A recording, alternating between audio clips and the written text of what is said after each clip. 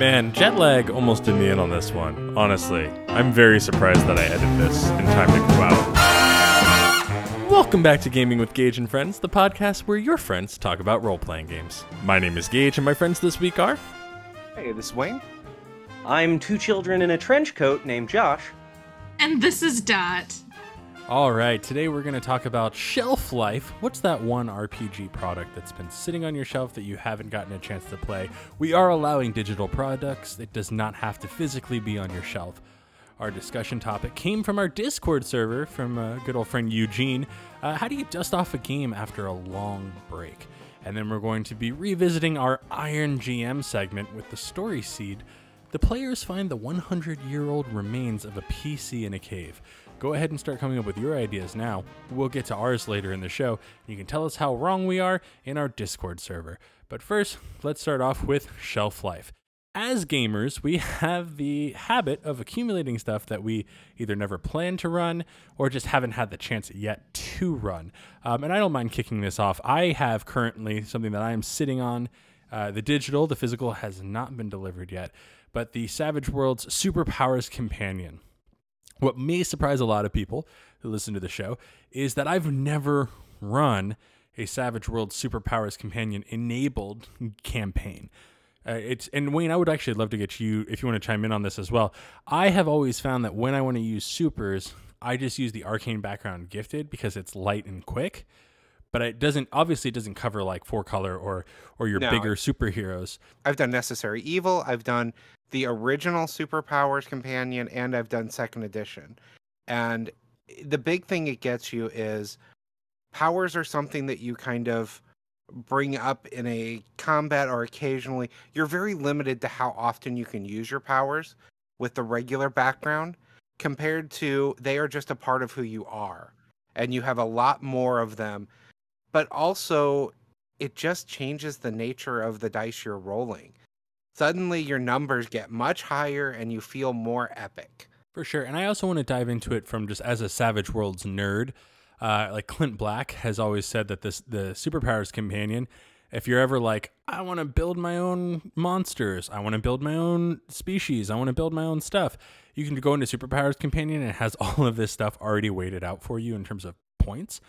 You know, it also has like stronghold mechanics, which since Who's Agatha has a safe haven mechanic, there's stuff in there that I'm very curious about. But that's what's sitting on my digital shelf at the moment. Wayne, what do you have sitting on yours? So many things. The one that I'm pointing to for today's conversation is I went all in on the Kickstarter for Avatar Legends. I want to run this game so badly, but I also want to have the physical book, and I want to have all of the things I got with it. I'm afraid of it becoming shelf life because I've bought so many books over the years. I've done a lot of buying books at used bookstores and have really filled up a shelf full of gaming books that I've never touched. And I spent so much money on this Kickstarter, I don't want that to happen. You and what, 4 million of your closest friends? Wasn't it like a ridiculous number of people who backed that? Maybe if Swan Night ever fizzles out, maybe we'll have Shelf Night and it'll just be rotating whatever Wayne hasn't gotten to run on his shelf. And you just grab the next book every week and you're just running something different, tearing through. But Josh, you have the opposite. I think you said before we started, you're like, if you are going to buy it, you are going to play it. That's right. So I usually will borrow a book before I buy it, maybe from a friend or the library or whatever. And then once I say, yeah, I'm excited about running a system for this, that's when or running a campaign for this system, that's when I actually go out and I buy the book. Josh, I don't think you realize how much you just blew my mind. Like, yeah, I could just borrow. It's such a healthy outlook. I could just borrow this. I don't have to buy the PDF.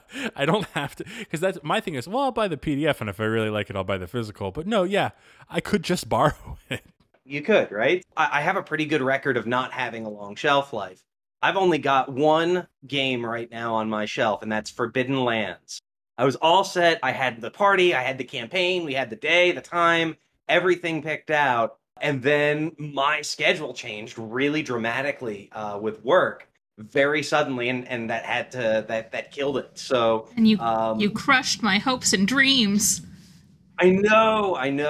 And that was a campaign that Dot and I were supposed to play in. Yeah. But it's all right. But it lives. It will still happen. I have faith. Yeah, me too. Me too. Dot, what about you? Do you have anything sitting on your shelf, or are you also forbidden from the lands? Does putting myself on a shelf and just having the I need to run something, does that count? Because I feel like that's your real You've question. heard of Elf on a Shelf. Now we've got Dot on the spot. Perfect. All right, cut it, end it. The podcast is done. That was wonderful, everyone. Oh, wow. Yeah, I mean, I would love to say that I have something on my shelf to run, but it's not true. I have my own written things my own written one-shot and, the ever-acclaimed Cirque campaign that I want to, at some point, finish, but because I haven't taken the step into actually GMing, which, is kind of important, I haven't invested in buying any other games yet. Again, healthy. You all are expressing a level of healthiness that I don't think most nerds in this hobby have. I will say, to break both rules, that this is both a product that I have not bought and one that I don't plan on running but playing in. There is a mythical Pendragon game scheduled. Will it happen? Who knows? But it is on the books, and so I will finally get to experience this magical system wherein the rules of the system enforce and enrich roleplay and setting. So I'm very excited about that. I was actually really surprised by your choice because I really expect you to go with Crystal Hearts. Oh, gosh, you're right. Yeah. See, this is the thing. I've had to let go of Crystal Heart. So, okay. Taking a step back, for anyone who's listening to the show, maybe you've only joined the Discord server recently. I can't imagine there's that many people who are listening who haven't joined the Discord server. That would be ridiculous of you if you hadn't joined the Discord server. We do something called Swan Nights. I have tried to run Crystal Heart twice now. Three times, Dot? I'm pretty sure it was 3 times. I run it 3 times. I will try to run it a 4th time. It is a world where your characters, their hearts are not flesh, their hearts are stone, and you've joined an organization that rips your heart out of your chest to put a harness in there that gives you superpowers. But you're literally replacing your heart, so it also affects your personality. And there's a train, and there's a weird steampunk land, and there's vampire Transylvania land, and it's amazing and dope-tastic, and I want to play it so bad. Yes, you're right. Scrap everything I said. It's Crystal Heart. You're right, Wayne. At least you can sometimes admit when you're wrong. Yeah, when I switch from one Savage Worlds to another. As long as the answer is Savage Worlds. Exactly. Speaking of Gage being wrong, let's move on to our discussion topic. So what we're talking about this week is dusting off a game after a long break. And like I said, this came from a friend of the show in our Discord server. This came from Eugene, who I love and adore, and whose son my son loves and adores and looks up to very much. Jason, also a listener of the show, also in the Discord. Jason, if you're listening, you are the light of Vanyan's world. He worships the ground on which you walk.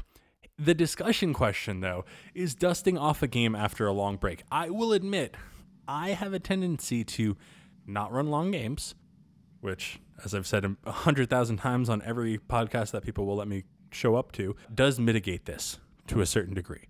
Shorter games, more concentrated arcs, you get less of these long breaks.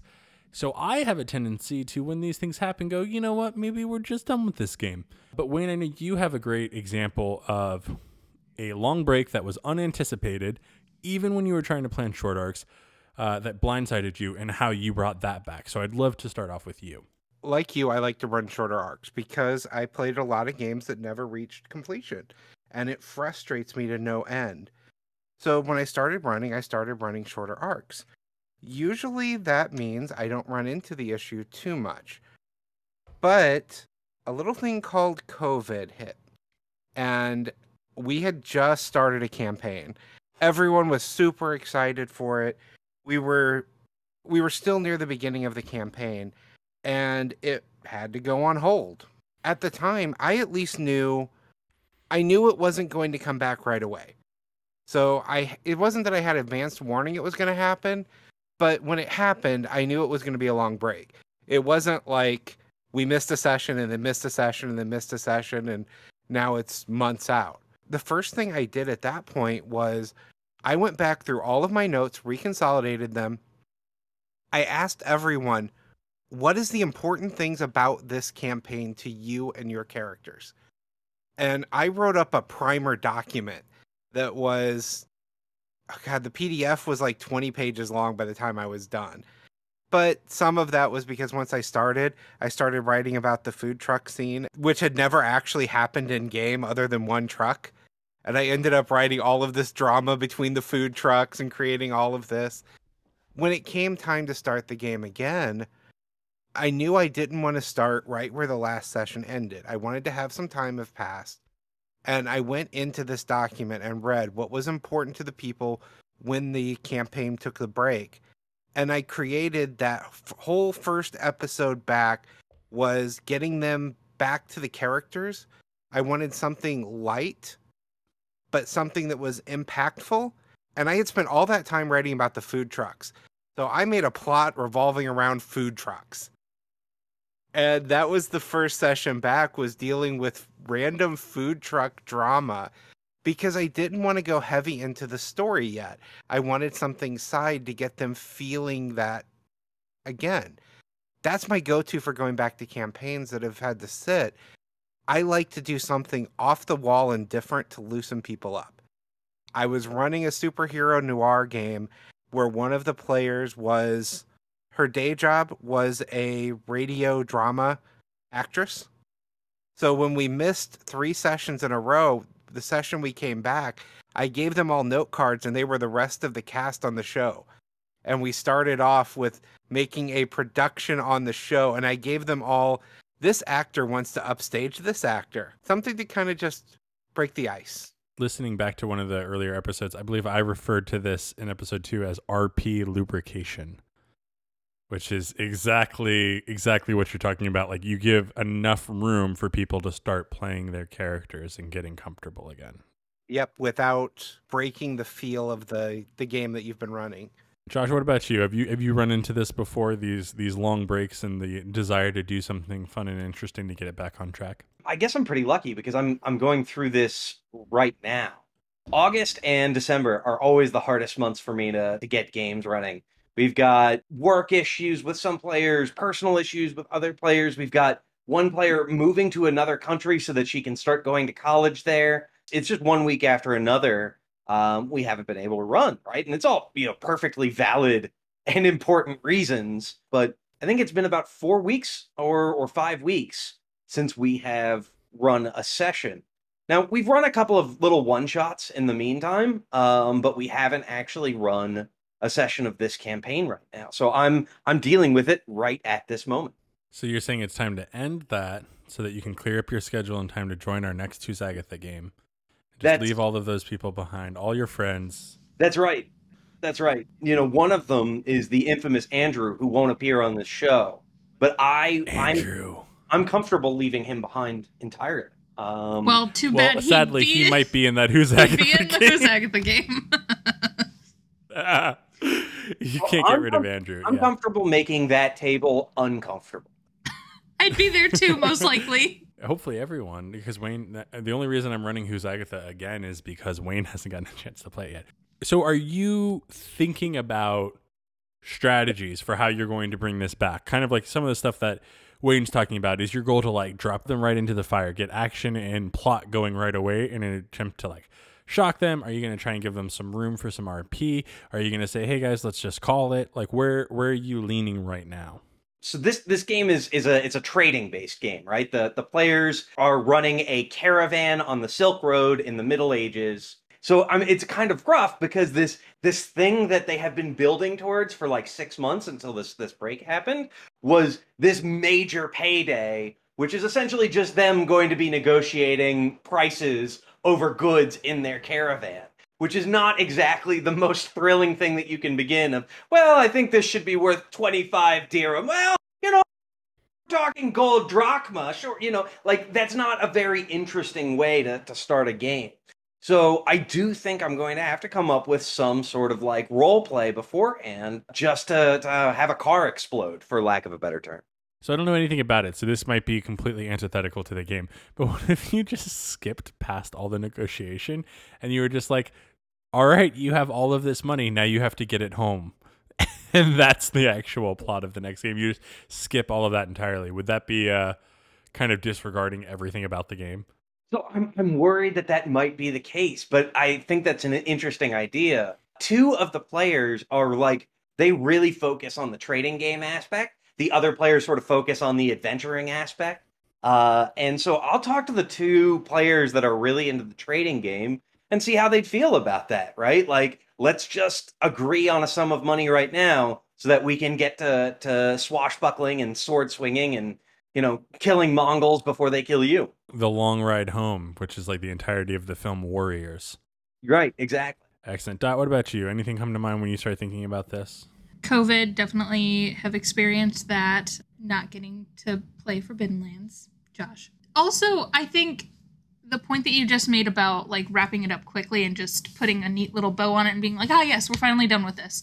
I think that points back to the last Who's Agatha game that you ran that ended up just being Shannon and I. Our characters were the last two players, and it had just gotten to a point in the story and with, how long that game had gone on, not necessarily session-wise, but just in point of time, because there were scheduling conflicts and issues that happened pretty consistently to no one's fault. Life happens. Different players, different me. Like I had to, everyone kept having stuff. Yeah, and again, it wasn't at anyone's fault. It's just we're all adults, and sometimes gaming has to take the back burner, and that's unfortunate. That being said, I appreciated that you gave us the heads up, hey, this is going to be the last session because it needs to be the last session. There wasn't going to be any additional plot development that could happen from what was the last session to a potential last session, if that makes any sense. So just wrapping it all up and giving us the player agency to make those decisions and complete the things that we wanted to. I think giving the foresight of telling your players this is ending now instead of dropping the bomb on them in game, I think that's a good tactic. Yeah, and in that campaign specifically, it was obviously a rush to the finish, but it gave everyone an arc. It gave the two characters a place to finish. So everyone got to walk away being more satisfied, even though I think we all would have wanted more from that game. There was a lot of undeveloped stuff, a lot of strings sitting there untugged, but it did leave to a satisfying way to wrap up the campaign and move forward. Yeah, I think that there's enough still left open that if that setting were to reemerge and if those characters were to be brought back to life in any future instance, not saying that has to happen, but there's enough unknown still that it's like, oh yeah, I'd still be interested in figuring out why Edie had no idea that the people that essentially raised her were lying to her entire life. There's a lot to work with there. So I think having the understanding as a GM of this needs to be done now, but then also recognizing and giving the players agency to wrap up their characters in a way that they feel comfortable and they feel satisfied with, that's just good gaming. This needs to be done now, and other tips on how Gage runs games. I mean, I'm pretty sure those words left your mouth. I'm not...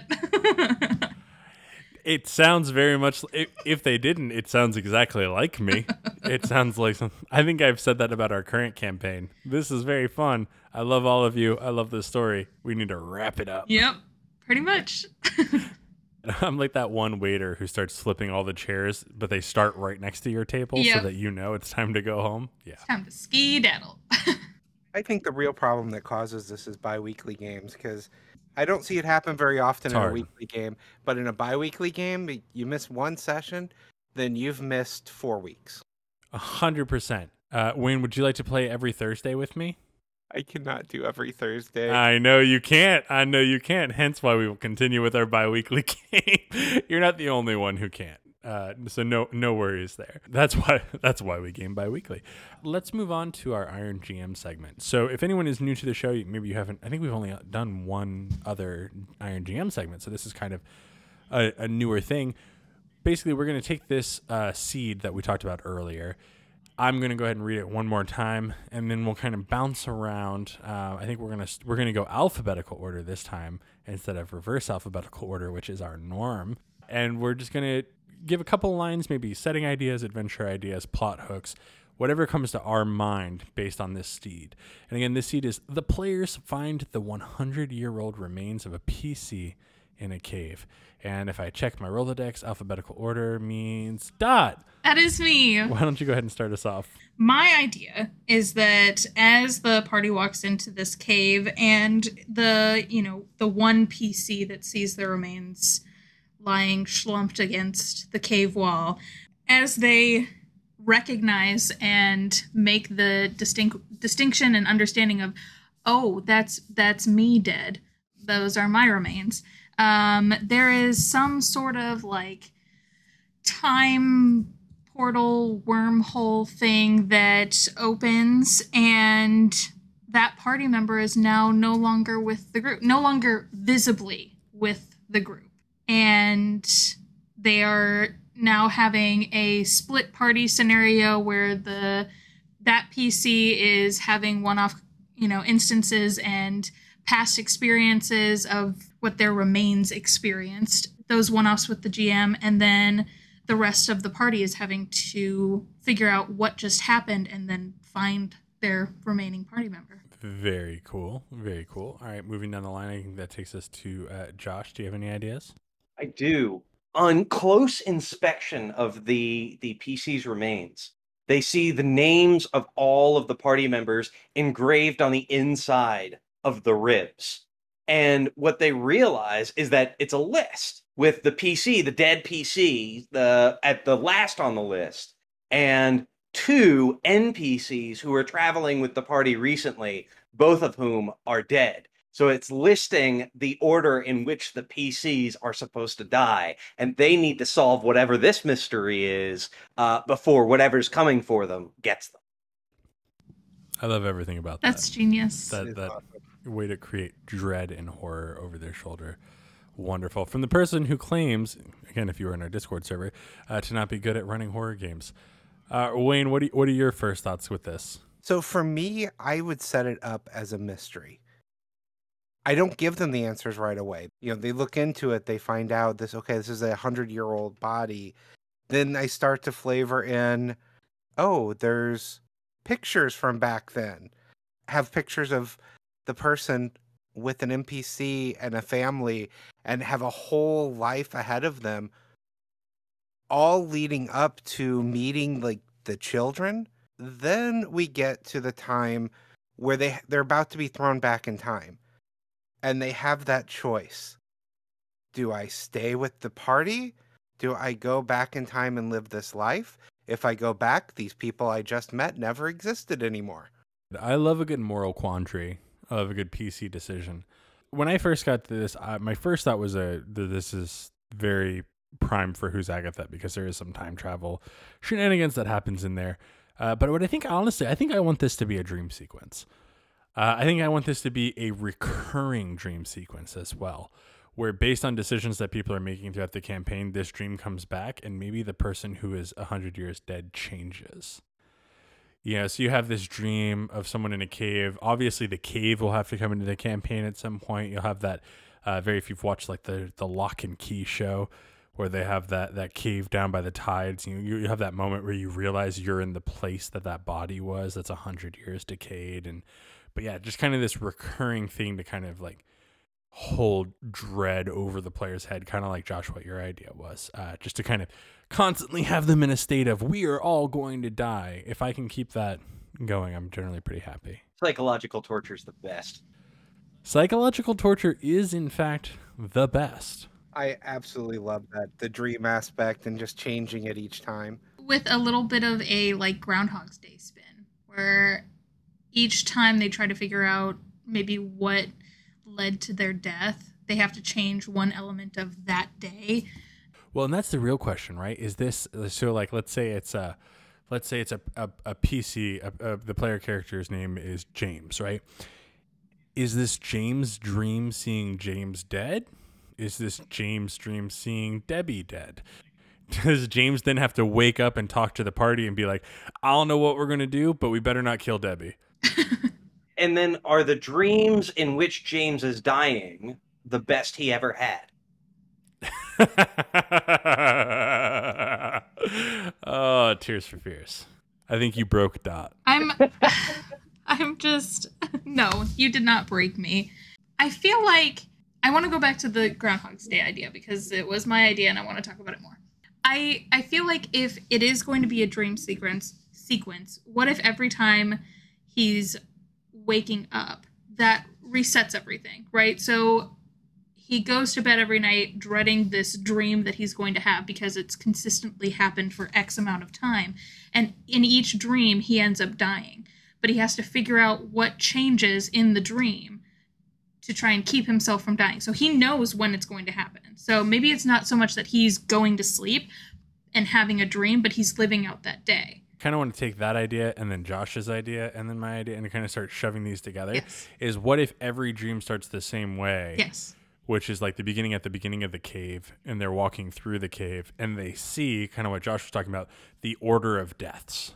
There's the body of Debbie, and then there's the body of Jake walking through to that last body.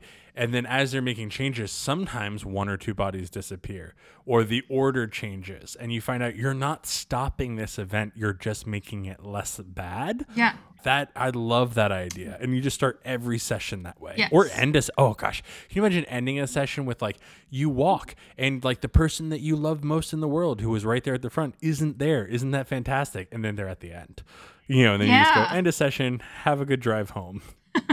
If you end every session like that, start every session with a different dream and have those dreams be something happening sooner.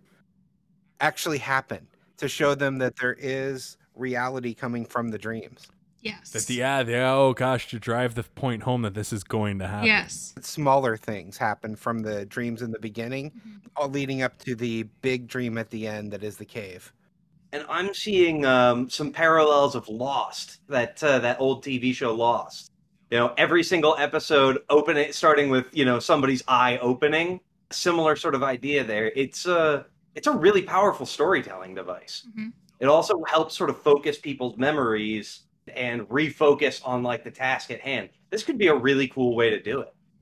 Should we write this? I almost feel like we should write. Let's scrap the recording, burn it. Craig, don't record this. We're gonna be tens of errors. I don't know what it's called when you make $20. Allowance, I think. Wonderful. No, I love this idea. What I love about it is that it feels like, because you're tying it to the dreams, it feels like something that can fit into a lot of different settings. Yes. Yeah. It could just as easily fit into a D&D fantasy campaign as it could into I could easily see this in a Shadowrun game. Oh, yeah. Or a Who's Agatha game. You can work in a lot of different places. That brings us to the end of our show this week. I'm sorry, I'm having a moment closing the show because I really liked the way that Iron GM segment went. I've liked every episode we've recorded, and I've liked every Iron GM segment that we've done. But that was really cool, and it's got my brain rolling around. I mean, I might need to go ahead and do some prep after this. If you disagree, or if you have a better idea, or if there was an obvious way to run off of this adventure seed, you can feel free to go into our Discord and let me know. You can always find that link in our show notes. It's the easiest way to find any of us so that you can chat with all of us. In the meantime, we'll talk to you next week. I would like to say thank you to everyone for being here, and thank you for being my friends. And we'll see everyone next week.